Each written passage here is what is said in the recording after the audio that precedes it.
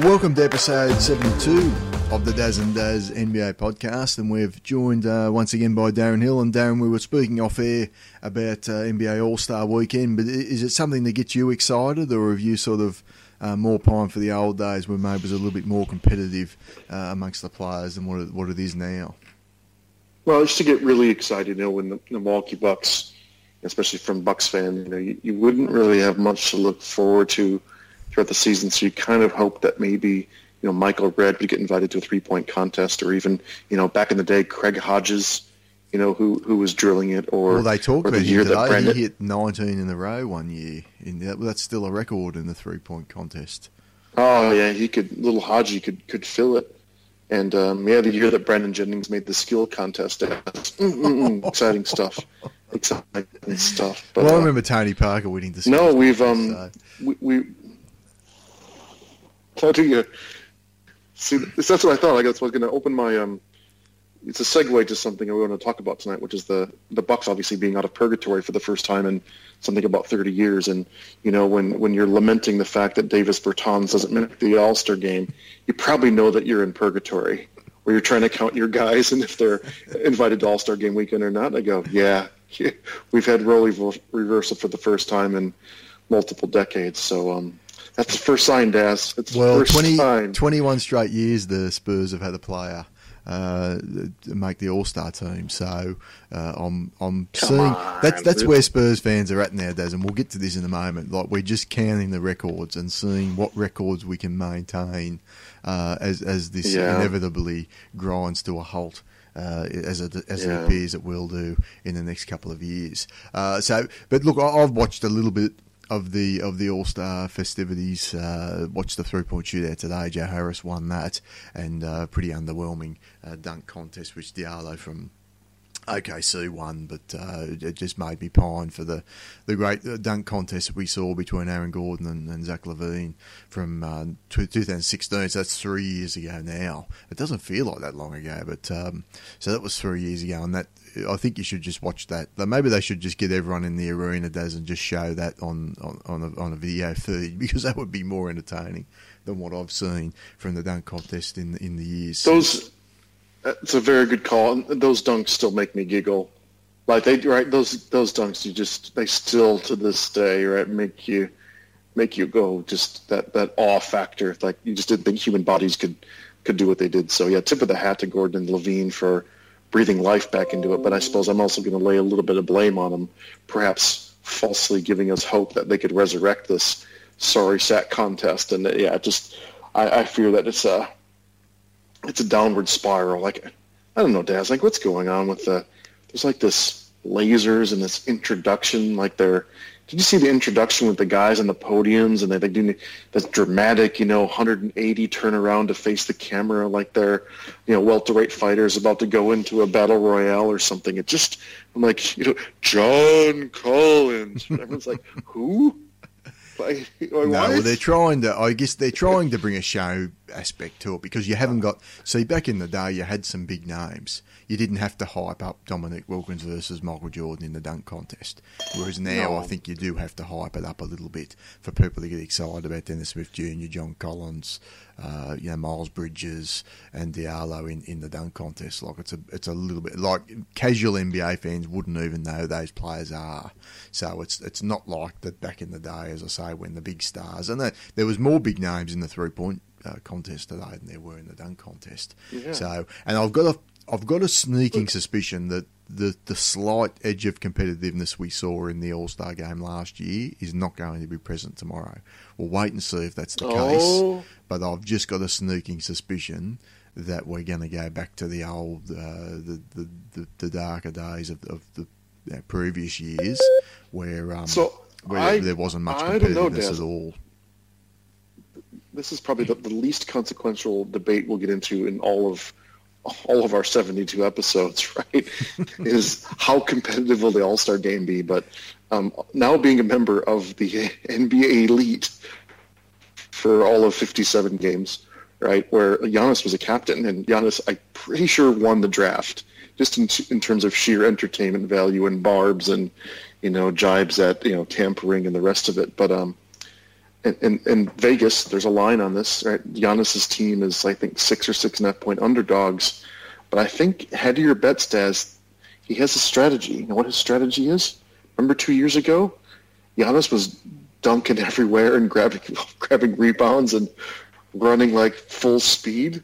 So what Giannis did this year, Daz, right? He just drafted all the first-timers. And so he's like, he wants Kemba, the hometown boy, who's going to be open all day long, and you draft all the first-timers who want to try and just make an experience, and, you know, where they're bouncing babies on their knee. This has the day to remember. So you watch, Daz. You watch a little bit of, you know, Giannis has that little bit of, you know, it just might annoy the fuck enough out of LeBron and company where he's actually trying. Like, watch him sort of elbow someone for a rebound. That's the thing, Daz. I don't know. I think Giannis has got his eyes on the bigger prize than Team Giannis v Team LeBron this year. I just say it's a non-zero probability that Giannis and the gang is going to come out trying to I don't know, put the old men into his grave or something metaphorically, Daz. So look, we'll know. I mean, that was the thing last year. We knew 30 seconds into the game, you went, okay, this has got a different feel, and it wasn't Game 7 NBA Finals, but it wasn't Summer League. You know, it was somewhere in between those two. Yeah, so let's hope that you're right. Look, let's hope you get something. I think for 3.5. I think for 40 minutes we're going to get, you know, backboard dunks and, you know, all kinds of airballed three-pointers. But I think the fact that, you know, Russ and Joel Embiid are paired in the same team, and LeBron just got all of his pals. I think all the, you know, Team Giannis might get into a brawl with itself. Well, Russ got traded away for Ben Simmons, so he's going to be pissed. So he might come out and just... I know. So Giannis drafted Ben Simmons despite LeBron, and then at the end of the draft, Giannis capitulates but required Russ come back and trade. So anyway, so look, hopefully there'll be an entertaining moment or two. If nothing else, hopefully they keep the microphones in front of Shaq and Charles Barkley and just the you know, the takes that these guys at least are giving about the league. So hopefully they keep Kenny Smith and Shaq and Chuck talking, if nothing else, but because they were quite entertaining this week as well. Well, the Bucks have been in the news too. With Sidney, I don't know if you heard it. With Sidney Moncrief coming up for the Hall of Fame as well, Daz, Sir Sid. So what were your thoughts on that? With him, Chris Webber, and I can't remember the third player's name that's been nominated off the top of my head. Well, there was like 13 nominations, weren't there? There were 4 coaches. I saw the headline through. Bill Fitch, yeah. Well, Marcus Johnson's even gotten a nod. So look, Sir Sid just had his, like so many players back in that era, right? He got his career cut short. You know, he had a couple knee injuries, and suddenly he was this all NBA two-way player, right? He was kind of like the Kawhi of that era, like maybe not kind of, you know, Finals MVP level, but, you know, just an absolute lockdown fender. He was a complete nemesis. But his career ended really early because he had knee injuries. He had to retire basically at age 30. So from a Hall of Fame perspective, his career was just too short. And at the same time, right, all these guys played 3 and 4 years of college. So, you know, most of them played 4 years of college. So I hope they do loosen the Hall of Fame requirements a bit. Look, Sid, it's a bit of a season. It was just really short. So we'll see. Look, I'm not too... I don't get too high or too low about that. I like that the NBA is a lot more inclusive than Major League Baseball, who's famously opaque and political because baseball's had all their steroid stuff. So I like that NBA is a little bit more inclusive. So, I mean, what's the harm, right? They want to celebrate, you know, greatness, even though if greatness was only, say, 5 or 6 years long. Well, how much did you see Moncrief, though, Daz, like early? So how good was he? Because the legend of him is as a defender. Like, how good was he as a defensive player, and how would he translate in today's game? So he didn't have the outside shot, right? So he'd be like what would he be an equivalent of? That's what I'm saying. He's Kawhi-like. Maybe he wasn't Marcus Smart style, because Marcus Smart's like that bulldog. So who would be your rangiest 6'4", 6'5" lockdown? Gary Payton-like. He was actually more Gary Payton-like on defense. So just really long-limbed, super agile. You just could never get around him, right? And in that era, it was also very physical, right, Daz? So he had to Well, You know, he he'd could have hand fight check, through yeah. everything. There was no switching back then. He could hand check and grab, so he was also quite strong and wiry. So he was Gary Payton, probably a tick below Gary Payton. That's be a dismissive to Gary. So that style Dazz, like in your face, very rangy. But his offensive game was probably more almost a little DeRozan-like. So he was very mid-range, mid-range jumper guy. So it's just but he was a leader and a pro and just a rugged sort of player. Again, back in the 80s. So he'd always be matched up, and he would either shut down Ainge or Dennis Johnson. He'd be the one trying to defend Julius Erving, and then he'd be on. Occasionally, if Bird was going off, they put Marcus on a big. Let Marcus try to battle as much as he could against Kevin McHale, and Sid would go around and chase Larry Bird. So that's what I remember is he'd be defending Julius Erving and Larry Bird. Back when the Bucks were basically the third or fourth best team in the NBA. They're the forgotten team of that era, aren't they? Yeah. I mean, because you had the Lakers, Celtics, Philadelphia, and then the Bucks were sort of always butting heads with the Celtics and Philadelphia. And if they got past the Celtics, then Philadelphia would take them out and vice versa. Crazy when you think they averaged I want to say 55 wins over a 7-year period now. So they weren't just okay; they were really, really good. It just so happened that the top 20 all-time players were all in their peak. So, look, so as a young fan, everyone had, even my fantasy team, right, is the Sir Sid, the front of the Sports Illustrated. When you're a little upstart team and you don't get the publicity, right, of the Bostons and the LAs and the Philadelphias. The fact that the Milwaukee team was so competitive, and occasionally there were years when we made the Eastern Conference Finals and knocked out a terrific Celtics team or a terrific Sixers team. So. They were right there, just a half step beneath them in terms of just the top end talent. But that's what made me an NBA fan. 100%. It was all about Sir Sid. He was what made me an NBA fan. So he was like the Bucks leader. Back in 82, 83 when I was 10, 11 years old. So. Well, if you want to go appreciate back, the shout out. Yeah. Well, if you want to go back on YouTube, they do show some of the games from the 82 when the faux playoffs and the only team to take games off Philadelphia was Milwaukee, and there's some really good games from that series that I've watched on YouTube. So if you're feeling nostalgic about those teams, even though they ultimately lost that series, you can go back and check out those games because with Marcus Johnson and Sidney, Moncrief and others in that Milwaukee team. So, but we'll move on. We'll move on to matters more present, Daz. We're going to look at the Western Conference tonight. We looked at the Eastern Conference a couple of weeks ago. Tonight we're going to look at the West. We're going to start with my team, the San Antonio Spurs, and then we're going to sort of branch out and look at our predictions and teams that might have disappointed or surprised us. San Antonio probably about where we thought they were, and the reason I want to talk about them is I've supported the Spurs now since '89, I think it was, basically from early in David Robinson's career. And every year, since I started supporting them, I came into the season with some expectation that they would compete for a title. And I think there's only been 3 seasons in that time that they haven't won 50 games. They've just been consistently up there, had the 5 titles, obviously a ridiculous run since '99. With Greg Popovich. This was the first season I can ever remember supporting the Spurs where I came into a season and was just accepting of the fact that we are not going to be a contender.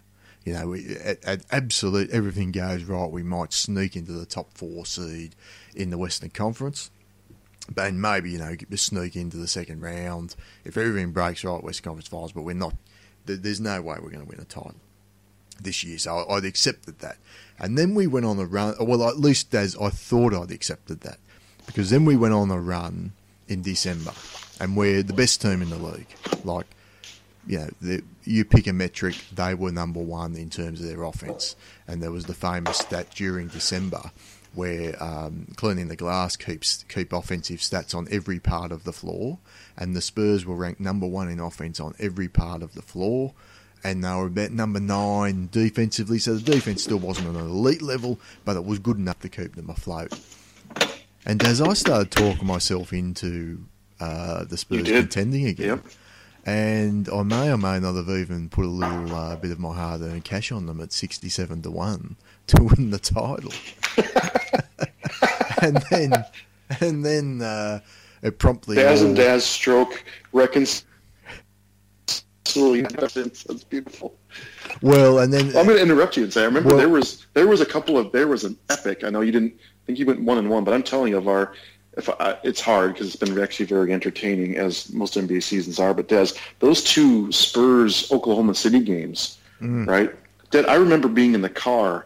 So, total confession here. I was driving home, and I'm like, I'd gotten home and I was listening to it on audio, and the game was so compelling. I stopped and parked to watch on my phone, to watch NBA on League Pass on my phone in the car outside the house up the block, so I didn't have to come home to watch the end of Spurs OKC because it was so compelling. So no, you're right. So I know there was a time, I think it was a 15 or 20 game stretch where for that stretch, your Spurs are the number one offense in the league, right? And again, that's why my preseason prediction I was looking back to, and my only question was how much fun is Pop going to have? Right, where he's lost his guardian angels, he's lost, Pop and Manu and Tony have moved on, obviously, and then he's got this kind of addition by subtraction by kind of getting rid of Kawhi, and I thought it was just such an unbelievably coaching, just a huge challenge this year, right? I thought he actually might have fun, and so what I, again, as a non-fan, what we've seen is the fact that they're basically doing. Pop's tongue in cheek. He says he hates the three-pointer, thinks it's key in the game. He kind of believes it, and he kind of doesn't, right? Because your 2014-15 team shot all kinds of threes. But to watch them, there's number one in the league in three-point field goal percentage, right? And to watch that team just so unlikely efficient, and so it just makes it so satisfying, like watching a sushi chef, slice up the sashimi. Just watching Coach Pop do what he does with, let's be honest, a whole bunch of B-level talent is very, very, very satisfying as an outsider. But no, you're on the rodeo. Great, but yeah, since the rodeo road trip. Well, January clicked over, and the defense has just been abominable, and it's so hard to watch a Spurs team. Daz, it's really been since the Raptors game. I think they built everything up that Raptors game. They had a massive win over the Raptors. And DeMar DeRozan hasn't been the same since, but I think the entire team just hasn't quite had that same edge since. I think they lost their edge a little bit after that game because it was such a big game for the franchise. So I came back to reality pretty quickly, Daz. So that's why you're going to talk me through, because you've been through it, and you're we're passing each other, Daz, on trajectories here. So I'm on the way down and you're on the way up. So... I can sort of talk you through things, and we've talked a little bit about it this year, haven't we, where I've said, DJ Wilson, that those sort of players are now, because you're a contending team and because you've got really good coaching, those sort of players are going to come out, and I think Dante DiVincenzo will do something similar next year. I think you're going to see that sort of player development. So there are things you're going to enjoy as being a contending team that you don't when you're sort of in that middle. But talk me through, Daz. What are some of the things, and you've probably seen some signs of stages that I've already gone through this season. I'm still in denial probably stage at the moment. But what are the stages that you go through as your team sort of enters that purgatory of the middle of the NBA? Well, I can't tell you what it's like to enter it because we've been inside of it for so long. But right, it usually is it begins, say in that September-October time frame when it's preseason, and it's just it's that wide-eyed optimism where you think of you're watching your YouTube videos, you're looking at the clips of your recent draft pick who was probably number 17, and you're dreaming of, God, if everything falls right, you know what? Yeah, fuck yeah. You know what? If everything falls right, we could upset someone in the second round, right? So you kind of talk yourself into it. And so that's where it begins with this, trying to imagine, how terrific, Bryn Forbes will be and how amazing, Jason Smith might be coming off the bench. So it starts with a little bit of unbounded optimism. Well, everyone starts unlike 0-0. That's how I felt this year. We all start 0-0 in November. Yeah.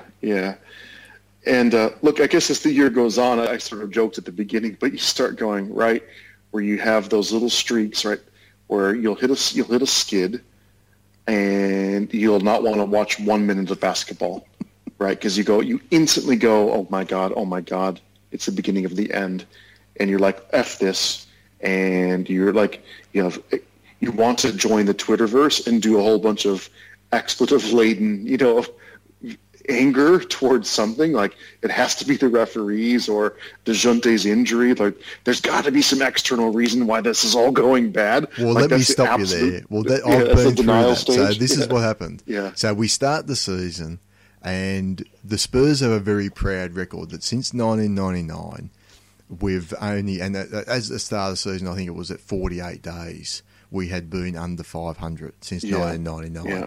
So we were holding on to that record at the start of the season. And then we lost the game to Memphis at I think when we were 11-11. So that dropped us to below 500. And then we lost next to them and ended up 11-14. And Dazz, I was pissed off for a fortnight about that missed call at the end of the Memphis game. You were.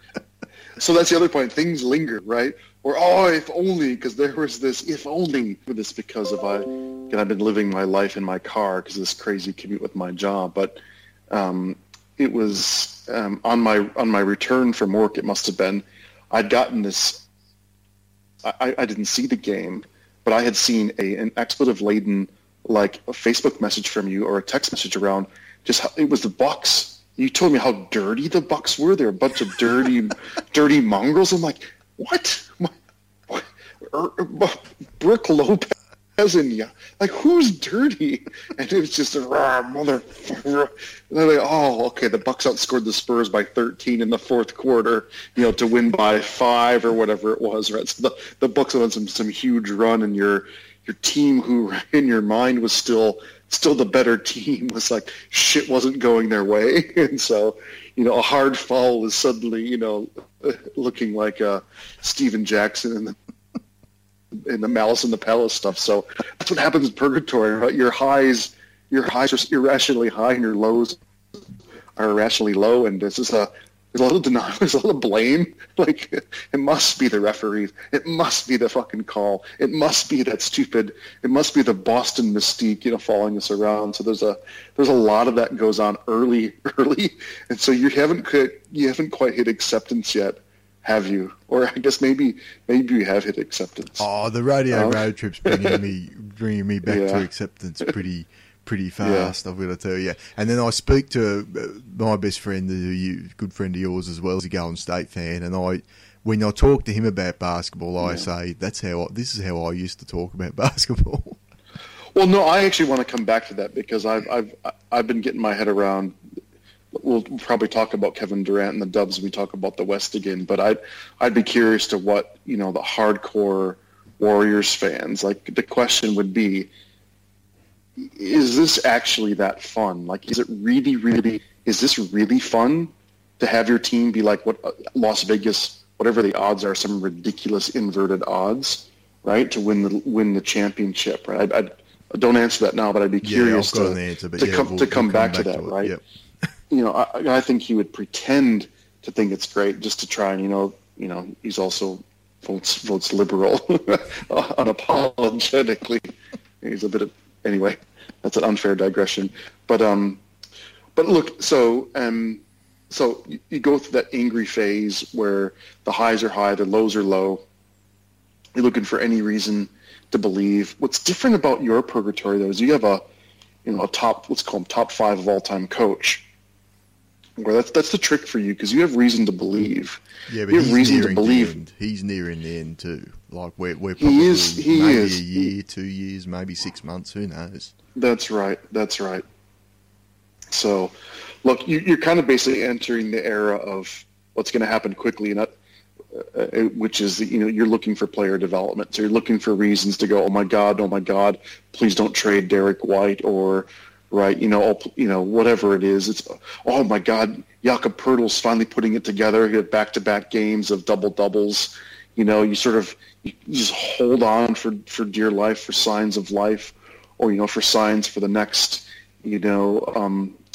top 100 player to kind of emerge from the depths of your roster, and of course you're going to be certainly looking at your draft picks, right? So and of course have Dante versus Lonnie Walker for a while, but so your year will be punctuated with even without the Golden States, who are going to have pretty much a cakewalk to the championship. Purgatory is basically looking at player development. So that's the other thing for me. I mean, because the Spurs, the only team the Spurs have lost to in the last two playoffs is Golden State. So I'm now trying to get my head around. We're not going to beat. There's probably 6-7 teams in the Western Conference the Spurs aren't going to beat.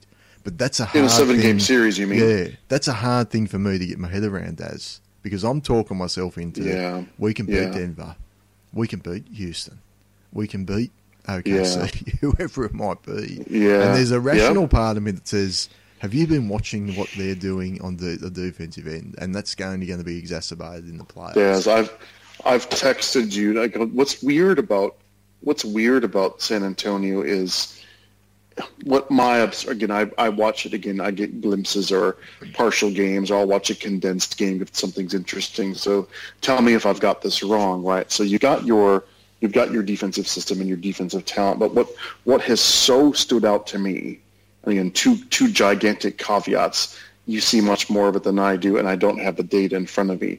But what I see, like I think I saw them against Portland, and it was actually New Orleans, a couple of weeks ago. I'm like, Dazz, the transition defense is appalling, and transition defense for me is awareness and effort. And I go, how does a Greg Popovich team I trust he's got really good coaching, right? How does a Greg Popovich team let dunks happen off of made baskets? No, I'll tell you, I'll give you the example. I've seen your transition D. Because Pop actually addressed it as well. Oh, did he? Okay. What their scheme is, because they said, is it tied to effort? And he said, no, it's not tied to effort. He said, it's just tied to making bad decisions and not understanding the system. Right. So what their system is, and I'm guessing most teams, they just go straight back, crowd the lane. So you run straight back to the key essentially, and then you branch out and find the shooters. And a lot of times they're going back, and then you've got two guys going to the same shooter. So Pirtle and, for argument's sake, Forbes will run out to the corner to a shooter, and the guy's either wide open for a dunk, or they just kick an extra pass away, and there's another guy wide open for a three. So it's just little things like that. No, it may only be little tweaks to their transition defense, and you may find there's a little bit of a change in that.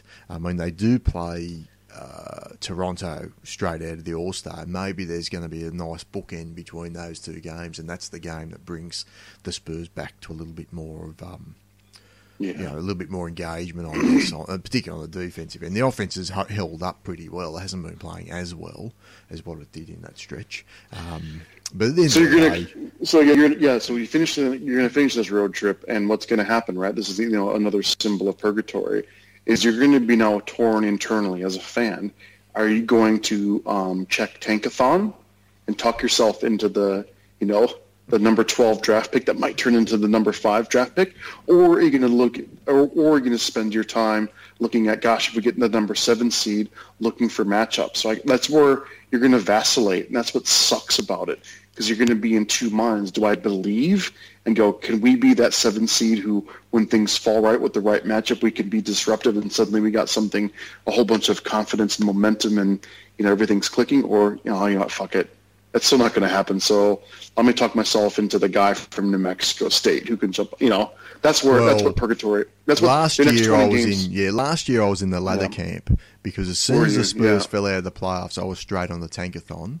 And it took me, I think, 15 draft sims before the Spurs got the number 1 pick. So, which I thought was pretty good. I was happy with that.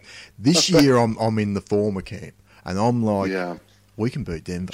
We just got to avoid Golden State in that 8. So we can beat Denver. They're ripe for the picking in the first round. And if we beat Denver, well, we've already seen we can play OKC pretty tough. Who knows? And then, hey, could Golden State finally get some injury luck against them? So see, that's right. It doesn't take long because it's hard, Daz, when you're so used to success. And don't forget, this is a team, Daz, that's been written off. Through the years I've supported the Spurs, written off. I remember in 2010, first round exit, and that was probably the other time I was ready to say, well, I think the run's over. And then they went 4 years in a row and got the 1 seed for 4 years in a row and won 1 title, and of course could very easily have been 2, even 3 titles if different things break differently for them. So that's where it's hard to sort of finally accept, no, this is it now. Like, this is, this is going to be the end. This is now the beginning of the end. And who knows, you might still be a mid-40 team. But as we record, episode 72, 17th of February, the Spurs have a reason for optimism. They're 24-19 against the West, which is fourth best record basically in the conference. So, Golden State 25-11, Denver's 24-10, Oklahoma City 6 games over at 21-15, then you guys 24-19. So you got fighters chance, Daz. So. Well, the funny thing is they've struggled against the East. They've lost to the Bulls, lost to Charlotte at home, lost to Orlando, lost to Miami. So they've just lost to these middling Eastern Conference teams that you would have expected to be cannon fodder. But they've actually has played better against, had a win against Golden State, albeit a bit of a week in Golden State on that particular night, but win against Denver also. So you're right, they've done okay. At their best this year, you can see it coming together and you can see what Pop's trying to do. But by gee, Daz, at their worst, it is very, very the defense is the worry. Yeah, that's right. You can put up points, but you can't be allowing a 111 or whatever they allow, 112 per game. That's just not going to get it done. No, and the away form, the thing where I think it will fall down eventually, and we will move on to another team, I think, in a second, but their home form has been really good, and I think they're going to continue to be a very good team at home, but when they play away, because they rely on their role players so much, the guys like Bellinelli and Bryn Forbes and Bertans, they're just not quite as good at either end of the court away from home. And I think that's what ends up catching up with the Spurs and what will end up catching up with them. But I'll tell you what, Derek White has, you talk about, watching development of young players, and Derek White's been a joy to watch this year. He's been really, and he was playing some really good basketball before he got injured, and even to the point where Pop just said on the struggles of the radio road trip, we miss Derek White. It's that simple, and I guess that says something now about where the franchise is at. The fact that a guy that is a second-round draft pick in the late 20s is such an important player. And I mean, this is a guy, Daz, that 4 or 5 years ago still would have been warming the end of the bench and probably waiting until year 3 or 4 before making a real impact this team. So that's where we're at. You've got to know where you're at, and I'm confident the Spurs internally know where they're at, even if fans like me occasionally get, as you say, too high or too low, depending on different different results through the regular season. We might move on to we'll move on to that Golden State question, Daz, because I think that's an interesting one. And it's one I'll take. So your question around Golden State was, is this fun for the fans' point of view, and is it fun still for players' point of view? And I would argue it is this season, and this is why I love the Boogie Cousins signing for Golden State so much, because I just think it gives them something different. I mean, have you watched Golden State since Boogie came in? So it's a different feel now, Daz. Lively, they're back. Until Durant, you see the Durant ISOs, and the whole thing just comes to a grinding halt. But outside what they did to the Spurs, and admittedly a Spurs team that was very, very hobbled by, they rested DeMar DeRozan, they rested LaMarcus Aldridge in that particular game. But Golden State just showed no mercy whatsoever. And the passing of the ball movement, Daz, and their activity on defence was just outstanding. And I think you've got to tip your hat when a team sees you weakened and they still bring their A game, which they did. And I watched them a few other times. I mean, even the game they lost against Portland the other day, like they just missed a few open shots in that game, and Jake Layman of all players got hot for Portland, and that was sort of the difference between that game at the end of the day. But even in that game, the ball movement that Boogie Cousins brings, and this was the underrated aspect that I didn't, I guess, expect. I thought it would energise the players because now we've got someone else to integrate, we've got something else to play for. But I didn't view Boogie, I guess, and he just hasn't been surrounded by the talent where we've seen the passing as much. But his passing has been just outstanding. He fits in perfectly, doesn't he? Oh, it's been seamless, really. Yeah, so until they get into a situation where they need a, rim protector, or they need to switch up everything, I guess it's possible, right? But if they get in a really, really tough, I don't know, is it Houston, who, if Chris Paul finds the fountain of youth and gets all of his ligaments reattached? But it's hard to find. Maybe it's Denver. Maybe it's the only team who, at optimum performance, can run Boogie off the floor. But he's terrific. He's a terrific fit because he can shoot. He can keep the ball moving, get those beautiful touch passes. He can run stuff from the elbow, run stuff from the. Well, his shooting hasn't been that great. Like, his free throws have been poor since coming back. I don't know what percentage it is. I'd have to look it up, but it hasn't been great. And the shot's just not quite there yet, which I guess you expect that with his feet not quite under him at this point. But as I say, it's the passing and the fact that he fits so well and so perfectly into this offense. I mean, it is flowing now as well as it was in the 73 win season, and I think as well as it has since then, as much success as they've had. I think this is the highest level of basketball they're playing, and from a regular season point of view, since Kevin Durant joined the team. Let's look though, Daz, at the wider implication, or the wider picture of the Western Conference, and we might look at, and I might leave Sacramento out of it just from the point of view we've talked about Sacramento a lot.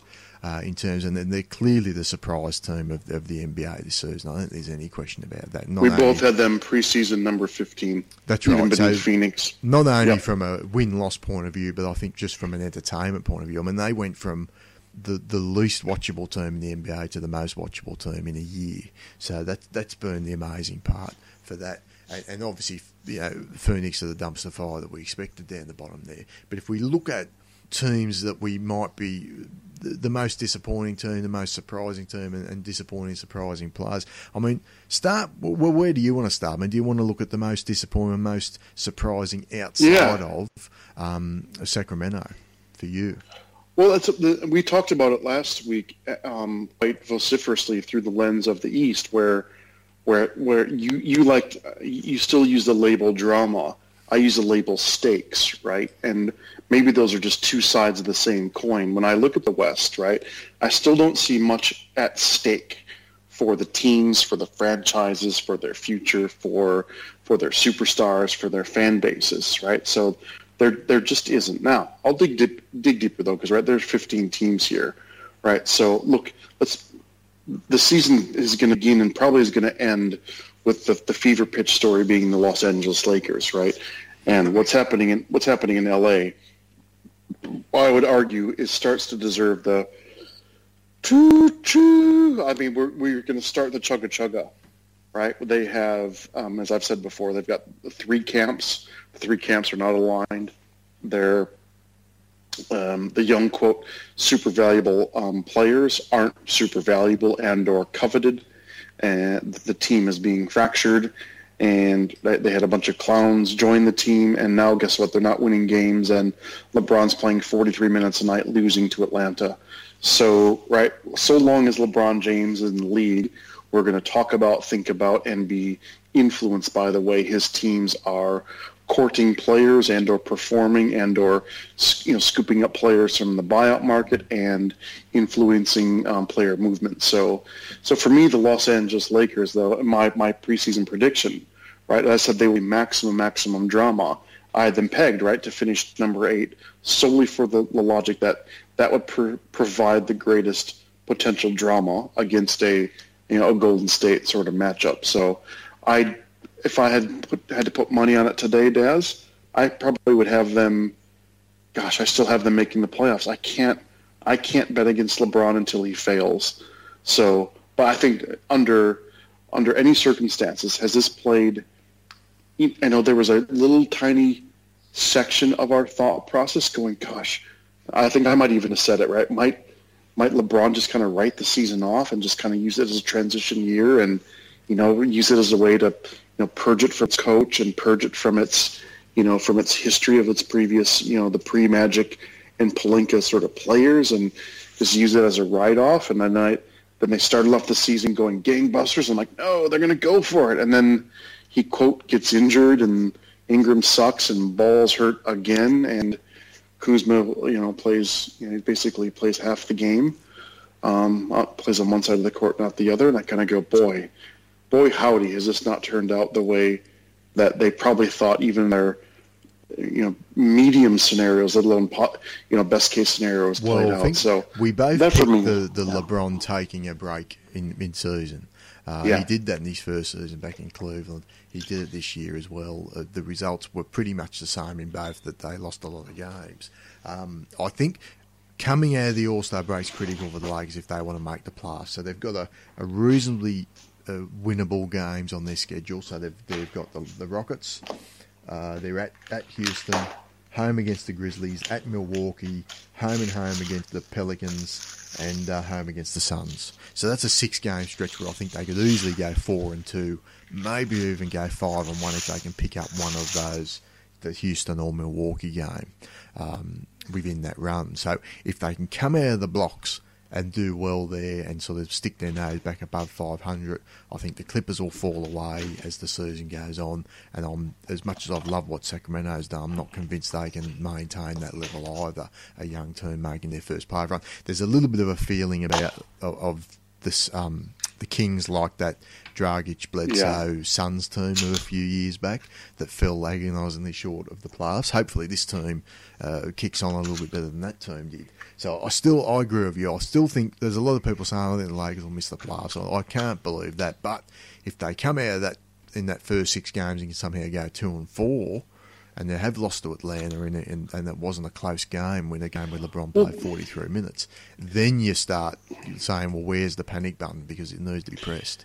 We are all kidding ourselves. I think, I don't know where you sit in this. I know you are not a LeBron fan, to say the least, but Dazz, I found myself, I know, again, just part of you're not a LeBron fan, part of it, the Boston Celtics, but I found, again, I have to go, fewer games as exciting and as fun, as that game, Lakers in Boston, right, where they won at the last second shot. And I go, there's something about them, Dazz, right, where it was in December and they were, the 130 to 126 in regulation, victories against spirited Portland teams. There's something fun, there's something magnetic about it when they're playing the way they play, because I guess they're maybe not playing LeBron style. So just from a pure basketball, put LeBron in every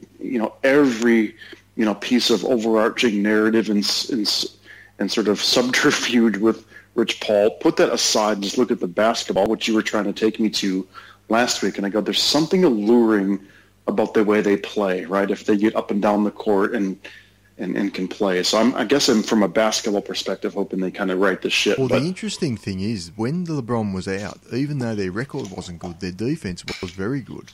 And then LeBron comes back and their defense falls to pieces. So they've got to try and find a way. And part of that is LeBron couldn't give a rat's ass about defense anymore.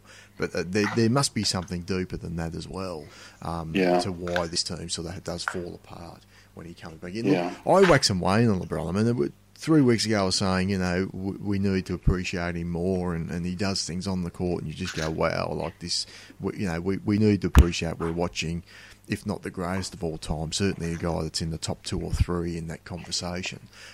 So you've got to appreciate that, and the off-court stuff does annoy you from time to time, as does even some of the stuff he does on the court can annoy me. But I take your point. I mean, I sort of was half watching that Boston-LA game, and I was sort of watching it, and I was sending you the messages saying, here's the latest train wreck. Like, Lakers were down 17 in the second quarter, playing terrible, looking completely miserable.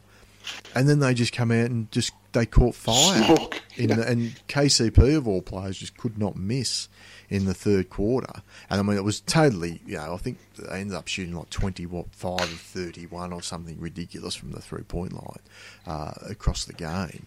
But just something about it. For the game, and I just thought, and I said to you halfway through the fourth quarter, I said, this is just such a LeBron win. As soon as you write this guy off and say, that's it, they're done, it's over, he's totally ruined this franchise, there's such drama, they'll come out and pull a win like that. That's it.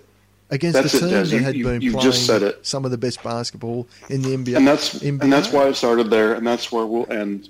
That's why we whenever he does finally hang up his boots, is that of all the things that LeBron has done in his career, and the disappointing stuff with the Bobby Suras and Zydrunas Ilgauskis and Mo Williamses, to the awfulness to the fan base, to the I think, did anyone like LeBron outside of Miami fans in Miami? No one wanted that mercenary team, right? It turned me into a fucking Spurs fan, Dazz, right? So, but I tell you what though, of all the NBA I've seen in the whatever, pick your time horizon, perhaps aside from that Spurs virtuoso, the basketball I'll remember the most is what LeBron did to Toronto by himself, and then in Game 1 before the J.R.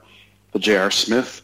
I believe, and that's what I'm trying to remind myself, and probably need to go back and watch the clips, where I'm pretty confident in saying that might be the best NBA basketball I have ever seen in my lifetime. Right, that includes Jordan against Byron Russell and Brian Russell and Stockton and Malone. It includes, peak, Larry Bird and Magic. That's, again, I probably need to go back to the Wayback Machine to refresh it, but I cannot remember basketball being played at the highest level. You get tiny glimpses. Right? You get tiny glimpses of it this year. Like just as you said, there's something magical about when a player that good can start doing things and make Kuzma and Svi and the rest of these guys, just lift everyone around him. Unlike the Beard, who doesn't lift anything other than his arms. Final thing on LeBron, the three moments I'll remember, even beyond the Toronto game. I remember back when he won his first title in Miami, and they went into Boston down 3-2 in the conference finals.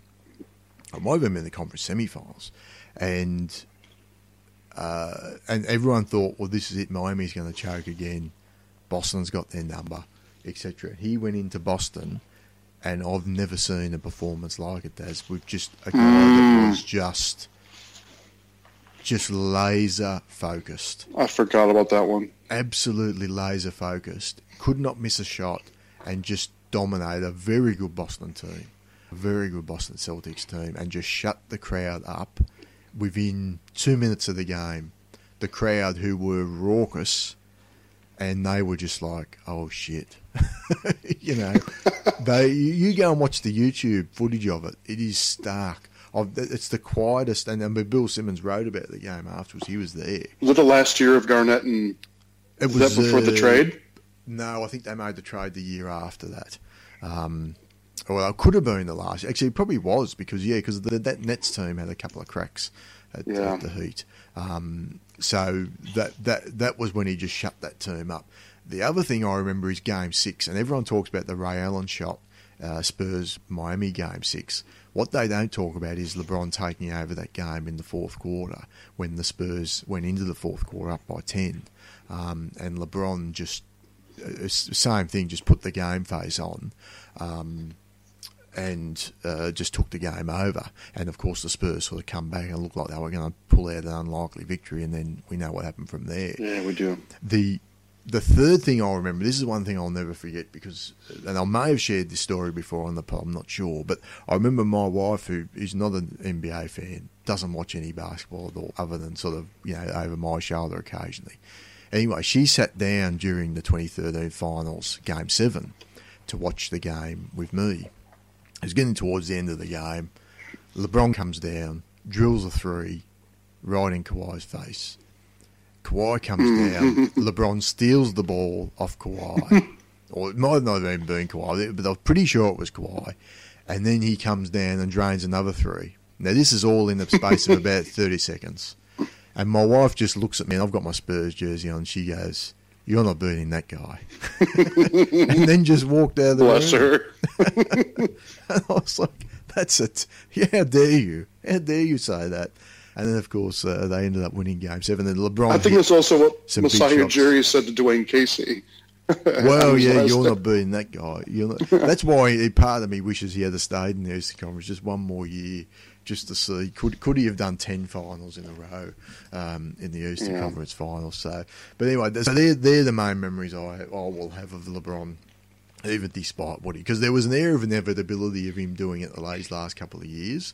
But I remember when when you get the respect for the guy when he does it on the way up and winning those first couple of titles in Miami, not to mention the block on Iguodala when they won beat the 73 win Golden State Warriors, etc. So, look, so the biggest surprise team for me has actually been Denver. I had Denver as outside looking into the playoffs.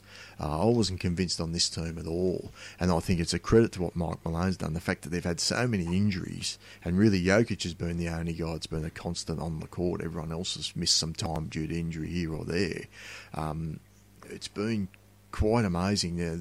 The games that they're winning, I'm not convinced they're going to continue it in the playoffs. It's one of the reasons I'm interested to see what they do once they get to the playoffs. But they're building a nice foundation, Daz, for years to come. And they're young, right? And they're, I wonder if they'll ever play enough defense and if they'll ever get enough, out of the 4 position, like with the aging Millsap stuff. But yeah, I had Denver as basically as number 6, I guess, preseason. So definitely underrated them. So they actually played a lot better defense than I probably thought they would. But that's still a place where they're going to need to fortify it to get serious if they wanted to. Let's pretend they could take Golden State to 6 or 7 games. You're going to need to have a meteoric rise on defensive end. They have plenty of firepower, and they've proven it. This exceptional bench unit they have with the Monty Morris and Malik Beasley's rise from the ashes again. They got a lot of punch. That seems to be their MO. They can just kind of score from every direction. So kudos to Malone there, getting that team to be a little more balanced. And I guess Jokic is having a terrific season, but there's just something. What is it, Daz? I don't know. Maybe it's what casual fans who don't watch Milwaukee get a similar thing where you just don't take them seriously yet. And well, you've got to see it. You've got to see it, and I think this is a team that hasn't even been in the playoffs. I mean, at least Milwaukee, they went in the 7-game playoff series last year, so at least they've got a little bit of playoff chops, whereas Denver have none.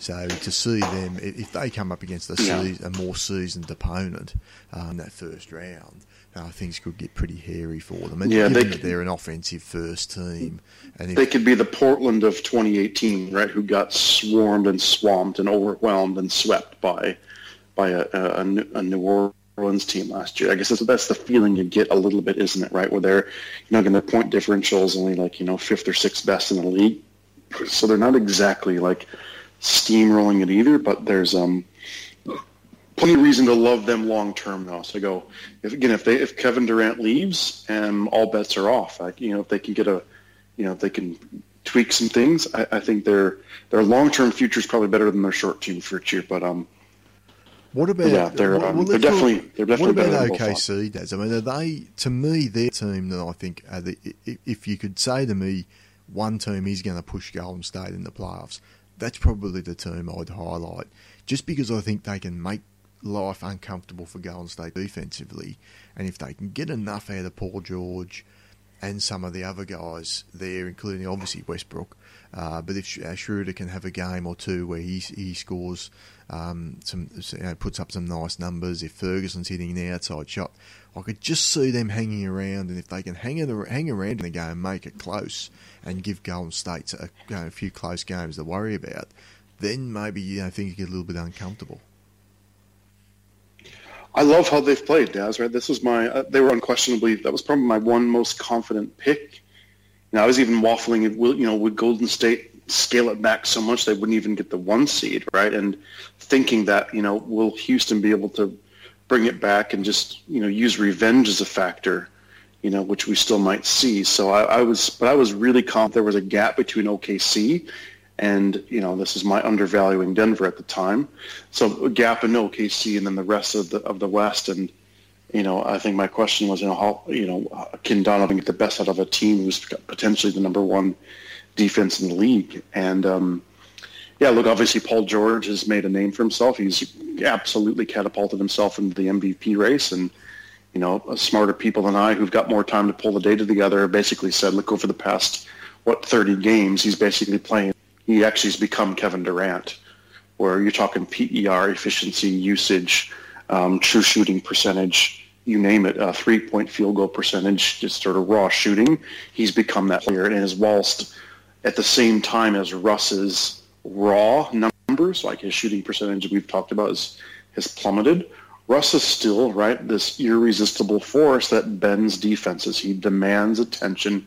He finds creases. He never stops breathing fire, even when he's, 4 for 20. He never stops, and that's why someone like Paul George, who can shoot off the catch and shoot in the mid-range, is just taking advantage of it.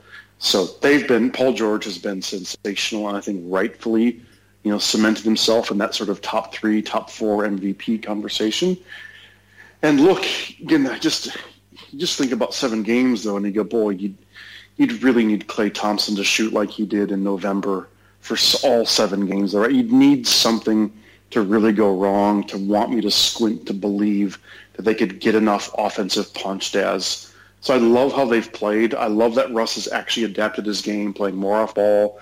His usage has dropped, albeit his percentages have dropped, but he's playing better. So kudos to OKC. Kudos for them for being able to keep Paul George. Kudos to having the slam dunk champion. I hope Steven Adams rests that frickin' bulky ankle of his so he's 100% here in March and April. But can they beat? I did give them a puncher's chance against Golden State. I don't know. Do you? They're the only. I think you can, in the sense that you look back on Houston last year, and what was the key to success? Well, they had 2 elite guys offensively. It was Paul and James Harden, right? And Harden didn't even have a good offensive series, actually, if you look at the numbers. Very good defensively, 1 through 5. Could play, could switch on everyone, and had just only had, Harden, not the greatest defender, but Chris even Paul, that game was great, right? Yes, Chris Paul was fucking sensational. You and I, we were talking about it, and everyone's talked about it. It's why the hamstring became so important. If Chris Paul was kind of he was in the best background, player. He was the leader, man. He would take control and set the tempo, and he was barking and communicating and leading and nailing big shots and puncturing the defense and, jockeying up on Steph. Steph was forcing Katie to do the stuff when they were losing Game 3 and Game 4, and Katie's shooting 20-footers playing hero ball. And, Katie, all started with Chris Paul. He was the leader of that team, and I find it so unlikely that someone in Denver, it's just not possible. They have nobody who's got that temperament or experience. Yeah, but I'm saying OKC, or the brain. Not Denver. Sorry, I meant OKC. That's right. But I think Russ just doesn't have that. But you talked about that game, Spurs OKC, which went double overtime. Yeah, Spurs won it. That's the game Donovan needs to show Westbrook and say, that's how we need you to play against Golden State. And what's the one team in the league that's going to get in Kevin Durant's head if a series gets close? And he's going to go, I have to take over this series. I hear you. And I think you don't need 4 stars necessarily to beat Golden State. You might only need 2 offensively. You need 5 stars defensively. And I think this is where you look at it from Ferguson, Jeremy Grant, Steven Adams. Yep. Westbrook can play defense, playing much better defense. He's probably the Harden of the defensive end, where he's probably not as good a defense. I don't know. I sort of think Russ locked in Oh, he's much better than such a Harden, but I'm freak. saying he's still probably the weak link of the defensive team. Yeah, that's probably fair. That's probably fair. And Paul George has just been outstanding. Like, he's been Kawhi Leonard level defense, all season. He's legit. Even the guys coming off the bench, Yeah. have been really solid defensively all year. Well, what did you think? And it's again, he's going to be the ninth man. I think he could be if motivated. Moncrief Morris is a nice addition. Well, if they for give him OKC, some time Dazz. and say, look, get yourself right, body wise, bring him back 15 games to go, and then see if he's got anything left in the tank. And if you're giving you 15, 20 minutes... It's not exactly old. I mean, he's got a tank. Old, but he's had I think from just for this season I'm talking about.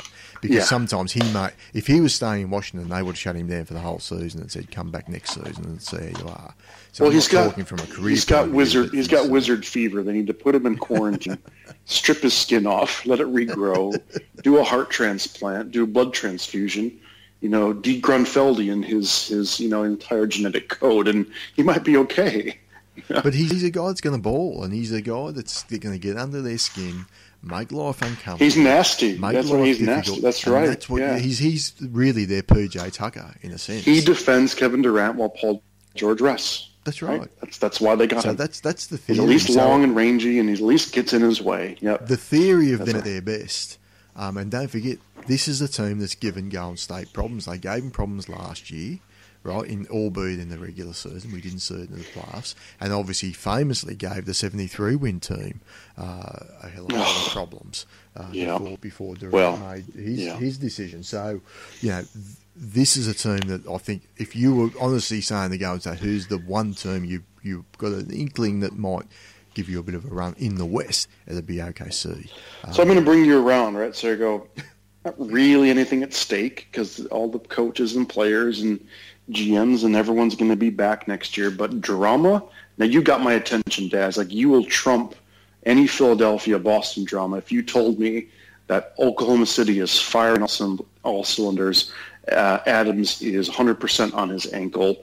Paul George is peak Paul George. Moncrief is blended in, and you've got the anger, vitriol, hatred, revenge, right, of Russ versus KD. You've just trumped.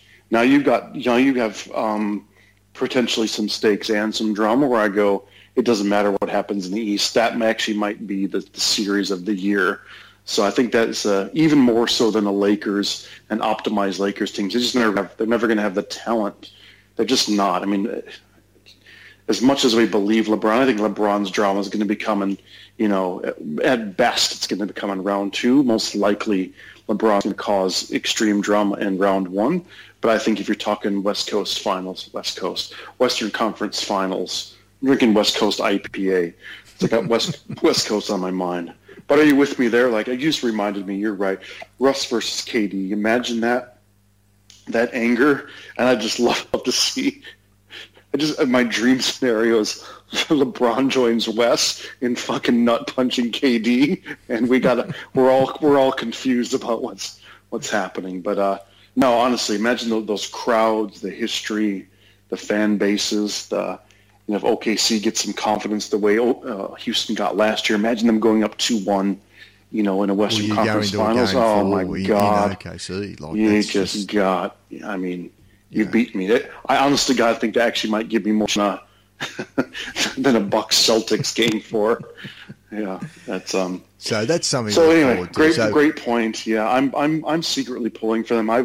I'm kind of, again, I think we've talked about before. I respect Russ's temperament and Russ's intentions far more than I ever respect Harden. And yes, he does stat chase, but I find his irresistibleness and his indefatigableness. I'm going to make up long 6-syllable word as. I would love for them to do something crazy. That'd just be so much fun. Oh, it'd be great to see. That's one of the things we're hoping for. I think in the Western Conference Finals is an OKC Golden State Western Conference Finals. Depending on how the first 2 rounds are. Quick couple of points on a couple of other teams. So Utah have sort of done their mirror of last season. They're looking much better after a rough start. I'm still not convinced. They've done nothing to convince me that they're necessarily better than last year. I mean, Mitchell's taken a bit of a step back from an efficiency point of view. They didn't trade Rubio at the deadline partly because they thought I'm out. Yeah, we're not going. Conley's not putting us over the top, and we don't want to upset Mitchell and upset the apple cart. I think there's a team that might make a few moves here or there in the off season, and if Durant leaves, Golden State, Utah sort of come into that mix of a quasi contender, if you like, just below what we probably think the top teams will be. But if Mitchell can take another step, and I think he's probably taken a half step back this year, but if he can take a step up from where he did in his rookie year, then obviously the trajectory of the franchise. I'm going to state the bleedingly obvious. They need Gordon Hayward pre-ankle injury. That would actually make this team really, really fucking interesting if they had the two-way Hayward, who was averaging, say, 25 and 5, right? Exactly right. So I kind of go, that's what this team is missing. And so that's why I'm actually okay with them missing out on Mike Conley. I didn't think that's the difference maker. I think they need to be having Jay Crowder's minutes. And I love Joe Ingles, but Joe Ingles playing 32 minutes. He's only playing 1 minute less than Giannis Antetokounmpo is this year. Like, Joe Ingles is an awesome player, but he needs to be at about 25. Jay Crowder needs to be about 15 or so, and you have filling more of a role. They're missing that, like probably half the NBA. They're missing that key wing, the Gordon Hayward, the Chris Middleton, the Kawhi, that guy. Well, even the Tobias Harris, I would love to see. Tobias Harris, great. Yes, Harris exactly. Type of player, yeah, so yeah, that's just. But I'd love for them to be patient, right? Though, because they've got such great coaching, great culture. I think they'll be able to survive some of their UFAs. Rubio has been a nice temper player, but Rubio is not going to lead you in a second round of an NBA. I think Dante Exum. I think they were hoping for more out of Dante Exum. Poor Exum hasn't gotten there, and he can't quite stay on the court even. And even when he's been on the court, he hasn't played at the level I think they're hoping at. So might be the only team them where winning around in the playoffs again, but they're not a serious. Boy, you'd need Mitchell to be special though, right? They just he was last year, but that's right. But you're gonna need super special. You'd need to be efficient on top of special, I guess. Yeah, and then you perhaps need Corver to go, a bit nuclear from downtown or something, right? But I guess it's squint and sort of seeing a first round upset, but. No one's losing sleep over them this year. No. A team that was playing good basketball, though, Dazz, just before the break and has had an interesting addition is the Portland Trailblazers. Have you caught any of Jake Layman, a guy coming off their bench? Because I've never even heard of this guy before, Dazz. I had no idea. That's a team I'm probably most pissed. They've become like, how Charlotte was for me last year. I got so sick and tired of trying to believe in their rotations. I got so tired. Right, like my preseason, I just kind of like, you know what, F them. I'm putting them number 10. So no, Daz, I'll be honest. I've actually not watched any Portland at all for a while, and I think I told you offline, only partially joking. I thought they meant, Myers Leonard. I don't even know who the fuck Jake Layman is. Like, I know genuinely, but no, like, do tell. What has Jake Layman been doing in the Pacific Northwest? He had a game against the Spurs, and he was, very, very good against San Antonio. And I thought, San Antonio, they're not playing. This is coming out party, was it? Yeah. But then he comes out against Golden State, and he's just in the fourth quarter, just draining shots left, right, and centre. He scored 17 points, which that doesn't jump off the stat sheet. But for a guy off the bench that I think's been one of the worst, if not the worst, in the NBA, if they can get any sort of consistency out of a guy like that. And now they're adding in this Cantor as well. Right. I just pulled up his game log, Daz. Jesus Christ. You're right.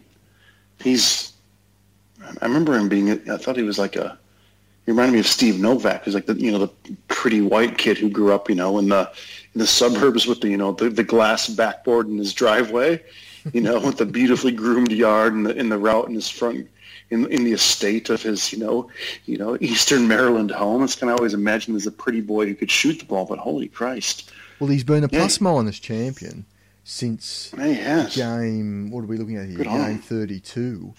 I think since game 32. Well, his minutes per game is spiked as well since January, basically. He's up to, playing 25, 30 minutes a night. Wow. Well, game 32 to game 46, he's only been, that's 15 game sample size, so not massive, but not totally insignificant either. He's been a plus in 12 of those games and a minus in 3 of them. Now, whatever weight you put on that. But there's been plenty of games where he's plus 15, plus 18, plus 21 against Golden State.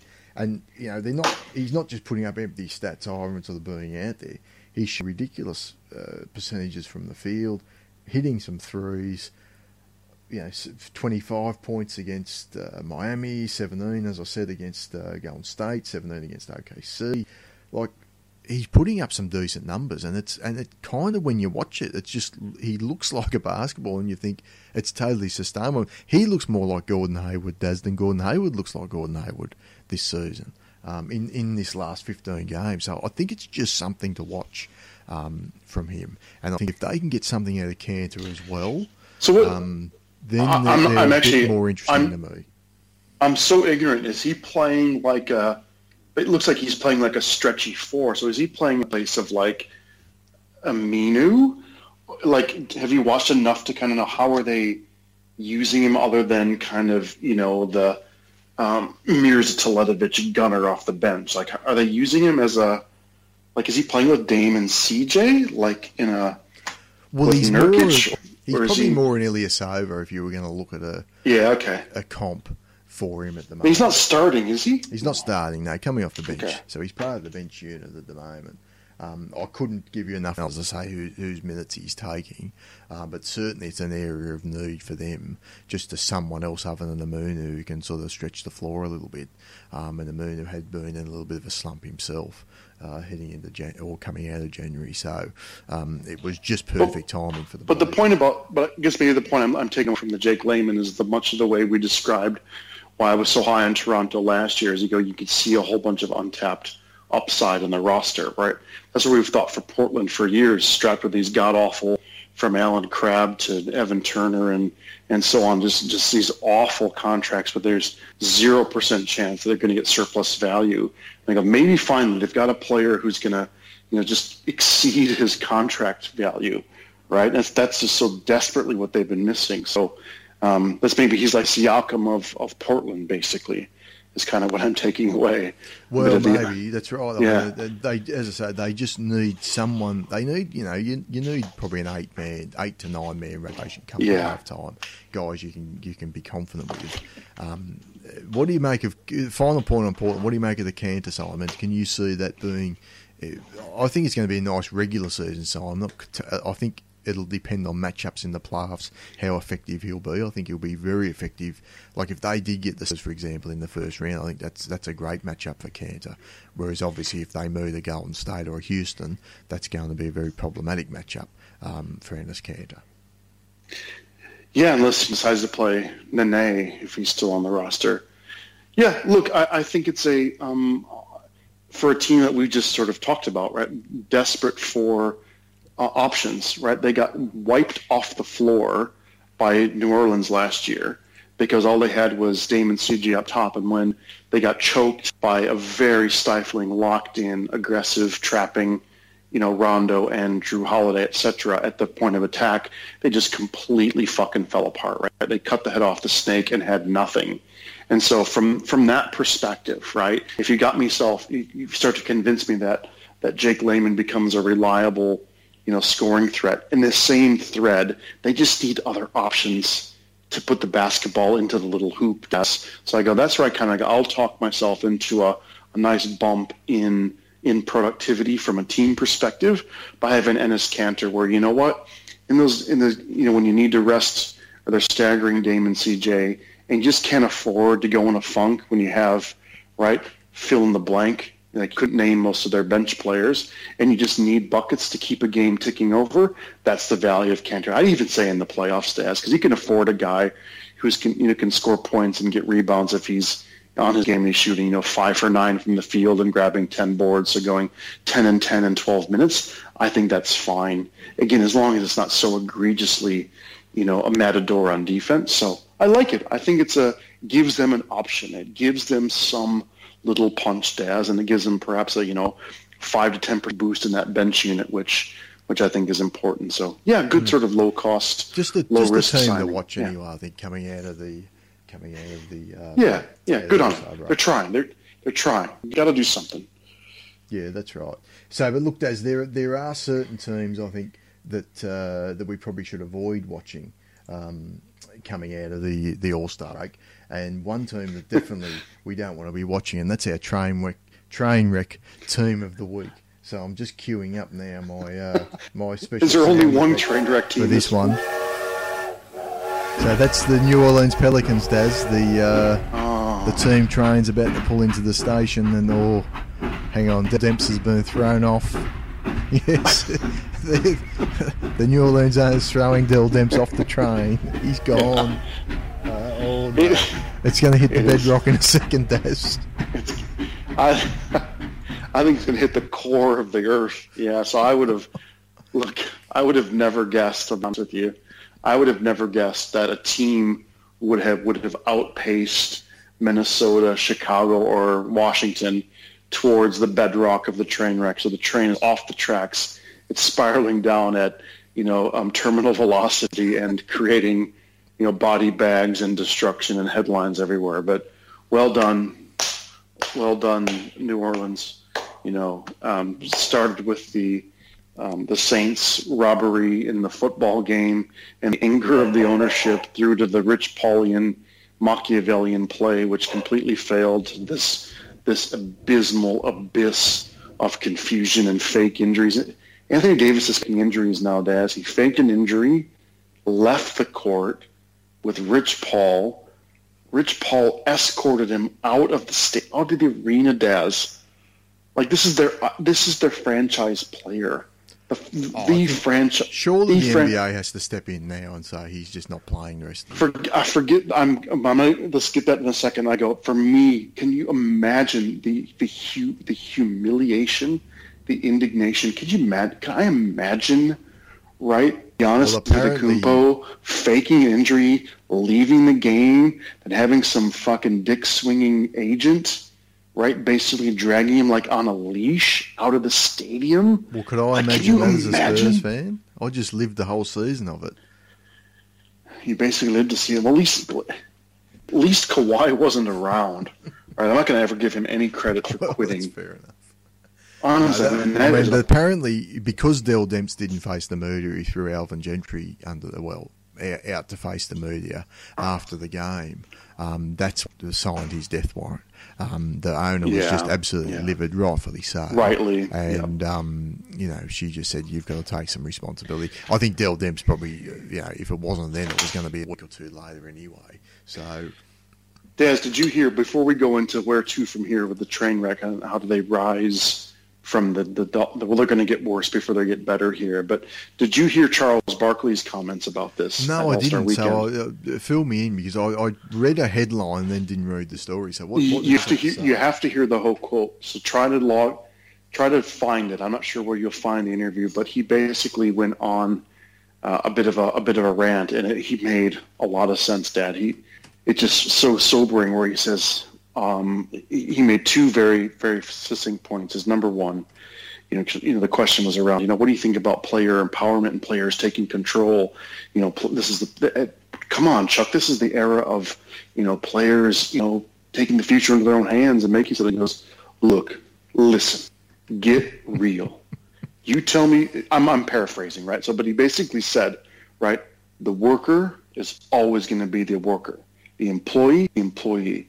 The billionaire owner will always win 100% of the time. So where these guys thinking, maybe for a minute, maybe for a decision, maybe they think they're getting off well, but the owner, the billionaire owner, is always going to win. So I don't understand where these players suddenly think they actually have, quote, all the control. That is an absolute, I just don't understand it, and it's going to come back to bite them. Number two, he goes, and I think this is actually number one, so I buried the lead here. He goes, number one, who works for who? I make very, very clear that my agent works for me, not the other way around. And what it appears to be happening in Anthony Davis's situation is that he works for his agent. And he goes, that is an absolute travesty where this man needs to stand up and talk for himself and think for himself and act for himself. And it so clearly looks like he's lost complete ability to manage his agent and just constantly remind him, you know what? We can replace you, but ain't nobody replacing me. Nobody can replace what I can do, but there's a whole bunch of guys who can replace what you can do. And suddenly and sadly, he seems to have lost that ability. I thought that, so there, and there's more to that story. This is his direct quote. Mm-hmm. This is Barker's direct quote. He's a great person, but when guys start letting, like anybody who works for me, I make sure they know they work for me. We don't work together. Right. You work for me. You better what I fucking say, or they're fired. So that's the way Chuck approaches it, and probably that's the way LeBron approaches it. And guess what? Anthony Davis is now working for LeBron, whether he's on the Lakers or not. Yeah, that's right. So Rich Paul works for LeBron. So Rich Paul's doing his job. And shame on Anthony Davis for not being as strong, anywhere near as strong as LeBron in asserting his whatever he believes. This is, again, kind of what's happened to Kawhi. Is do we actually even know what Anthony Davis believes or what he wants? Because it's so hard to parse his true intentions from, the wishes of the Rich Paul Clutch Sports camp that we're left with. I'm kind of with Bill Simmons on this, and he occasionally has wise things to say. Which Bill, I think, said in his tweet, was like, Anthony Davis, what are you doing? Like, question mark, like, what are you doing? Like, you were the super nice guy, superstar who had the world at his fingertips and was going to be the most coveted, unrestricted free. Like, what are you doing? You've just, 1, ruined your reputation, 2, dragged your franchise into the abyss, 3, lost control of your life to your agent, 4, given all kinds of credit to the Los Angeles Lakers and power when you had no reason to do it, and perhaps have no reason to work there. It's like, what are you doing? Like, do you even have a plan? So he's kind of Kawhi'd himself, hasn't he, Dazz? He's just completely Kawhi'd himself in a very different path, but that's what he's done. And so, yeah, true train. Dell Demps trading 7 first-round draft picks, right? Letting players like Trevor Ariza go so that he can pay Omar Ashik a whole bunch of money. He just made a cacophony of dumb decisions. I love the Mirotic trade, I'll be honest. This last trade was probably one of his finest. I thought Mirotic was a terrific fit. And, it was a lightning in the bottle in that series against Portland. I just loved how they played, off each other, but so look, I think one of the biggest mistakes terrible they building made was to allow Anthony Davis to tell them for years, I'm a power forward, and I only want to play power forward to get a centre, and they wasted roster moves trying to pair a centre up next to him when he's a centre, Dazz. And that's the way. Now, it started to look like it could work with Boogie Cousins, but Boogie Cousins is an elite centre. Yeah. Omar Ashik is not an elite centre. Robin Lopez, who they had before him, he's a nice player, but he's not an elite centre. Like, why are you bothering? Jahlil Okafor was a perfect centre to have behind him. Emeka Okafor was perfect last season, just the guy that's going to play a standard 8 to 10 minutes a night, maybe more if you need more. And that's it. And for the rest of the minutes, Anthony Davis is your centre. And that's where I think the big mistake they made trying to build this team around Anthony Davis, among others, and among other players like Solomon Hill, etc., that didn't work out for this team. The big question now is, I guess, where to from here? And the problem for New Orleans is they have no leverage now. So it's not like you can go to Boston and say, if you don't include Tatum, we're not even talking to you. And you know what? Because the Spurs were making, for argument's sake, at the start of the year, the Spurs were telling everyone, look, if it comes down to it, we'll just bring Kawhi back this year and we'll play the year out and see how it unfolds. And whether that was a bluff or not, I think teams, I certainly took it seriously to some degree, whereas I think there's not a chance in hell that New Orleans now can't even come out and say that with a straight face. Like, there's no chance they're coming into next season. So, if Boston come through underwhelming offers, then the Lakers' offers start to fall. And then you've got other teams that were probably in the mix before the trade deadline this year that are no longer interested next year. So, unless you get Boston and LA really going against each other, and maybe the Clippers sort of can throw something in there as well, it's hard to see, as good a player as he is and as great a player as he is, it's hard to see where the trademark's going to materialise from, because I think Boston's going to play hardball on this as well, because, of course, there's no guarantee he's going to re-sign anywhere other than probably for the Lakers. I guess I see it differently. I think that I think what's going to happen is that we've got all kinds of unrestricted free agents this season, right? This upcoming off season, and about a dozen teams are going to have lots of happen. When LeBron and Kemba and Kawhi and Tobias Harris resigns, but two stars are all gone. I go, and the music stops. You're kind of going to go, okay, who's left, right? And so the team is on their unrestricted free agents, like, who's left? And I just think there's going to be a Toronto-like team, the way Toronto came in. I think Davis probably ends up going for a single season. Again, if it's not Boston. I don't know how he ends up in LA now, Dazz, because those assets are those assets. And so imagine a really reasoned general manager comes in, whether it's Danny Ferry or they try to lure David Griffin, to try and navigate through this crazy situation. I think there'll be offers out there. Well, I mean, go to the Boston offer, really though. If Boston say so much for all these, Boston say Jaylen Brown, Marcus Morris, and 2 picks, just for argument's sake, right? That's already better than anything the Lakers can offer. Do you agree with that? I mean, that's the way I'd see that deal. This is what I'm saying, I guess. I think Boston can land Anthony Davis if another team doesn't come in without having to throw Jason Tatum in. And that's a bit of a disaster for New Orleans. As long as those were like Memphis is unprotected. It depends on it'd have to be the Memphis pick. It wouldn't be their pick. So let's say it's the Memphis pick and even the Sacramento pick in this draft. Memphis unprotected and, yeah. So, that's... But I think Jaylen Brown's a better player than anyone. Brown, but yeah. I think he's a better player than anyone on the Lakers at the moment, personally. Again, as horrible as he is, I still would say Ingram's, even though the likelihood of ever hitting it is... I think Jaylen Brown has a lower ceiling, but he's far more to be a rugged... contributing NBA player. So I just don't see him getting there. He's kind of turning into a Wiggins for me. But well, I'm a bit once bitten, twice shy from the Wiggins experience. Davis will be traded. Yeah, for sure. Right. So I go, but look, we will get traded. They will get the most value back from one of the teams where he will either wink, and or be very sure that he will longer term, because if you can get that commitment, you're going to get much more assets in return. So therefore, the likelihood he goes to freaking Orlando, right, for a year, like they're not going to send you Mo Bamba and Aaron Gordon and, Markelle Fultz and the first rounder for him. They're just not going to do that because there's no way he's going to sign.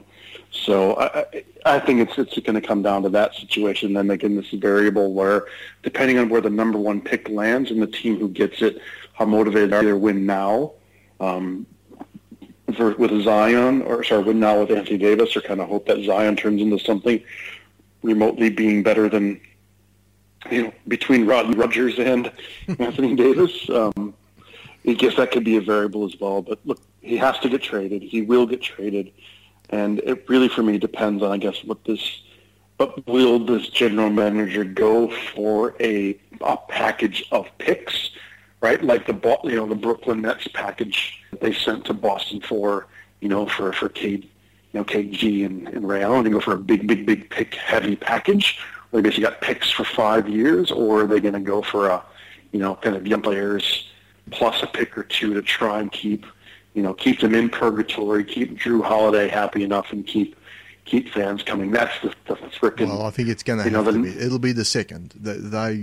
I think their attendance is already in the tank. So if they're going to need a pick-heavy package, they may as well start packing bags for Seattle. So last question on this, Dazz, before I let you go. Davis, you think he's played his last game for the franchise now? I mean, it's totally untenable from here, surely. Came out again today, Dazz, and said he wants to play. I'm healthy. All evidence to the contrary. I think this is going to. He has a he's a shoulder contusion.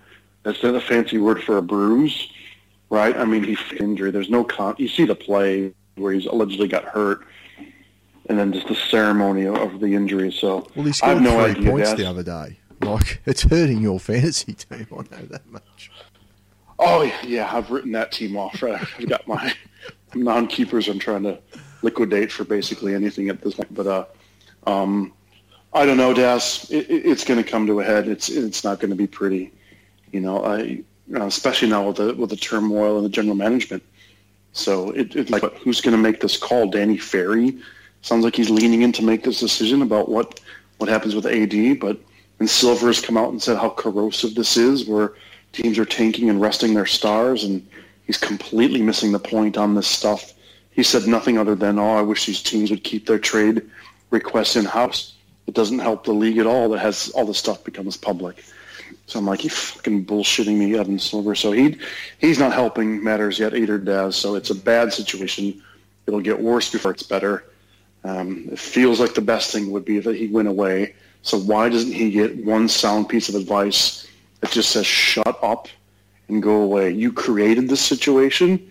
You don't get to dictate it anymore. You're on contract. You're getting gigantic paychecks. You've completely destabilized this franchise. And so now you just can't control the shots anymore. I hate that he's done this, but that's kind of where I'm at with AD. Are you any different? Would you want him to play? Would you give him a chance? Would you open your locker room? Do you want him around your players? No, I don't think you can have it. I mean, because he was even when he played, like he had the first game where he scored 32 and then they sat him for the fourth quarter. And then, the next 2 games, I think, I know one game he had 3 points. The next game he was very passive as well. So it's just like, what is the point of him at this stage?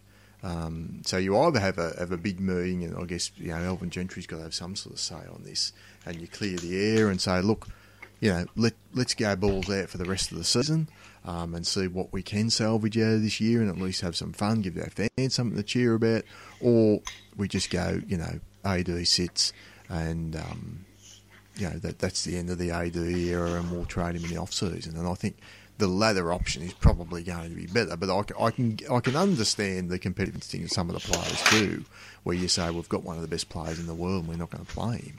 Like, let's see if we can make a bit of a run in this second half and maybe sneak into the playoffs and do what we did last year. So, I don't know. Look, I just think when he's doing things like that, that's totally untenable. So either you say to him, look, you're either all in or you're not in. And I think New Orleans have to do that as well. None of this resting him in the fourth quarter either.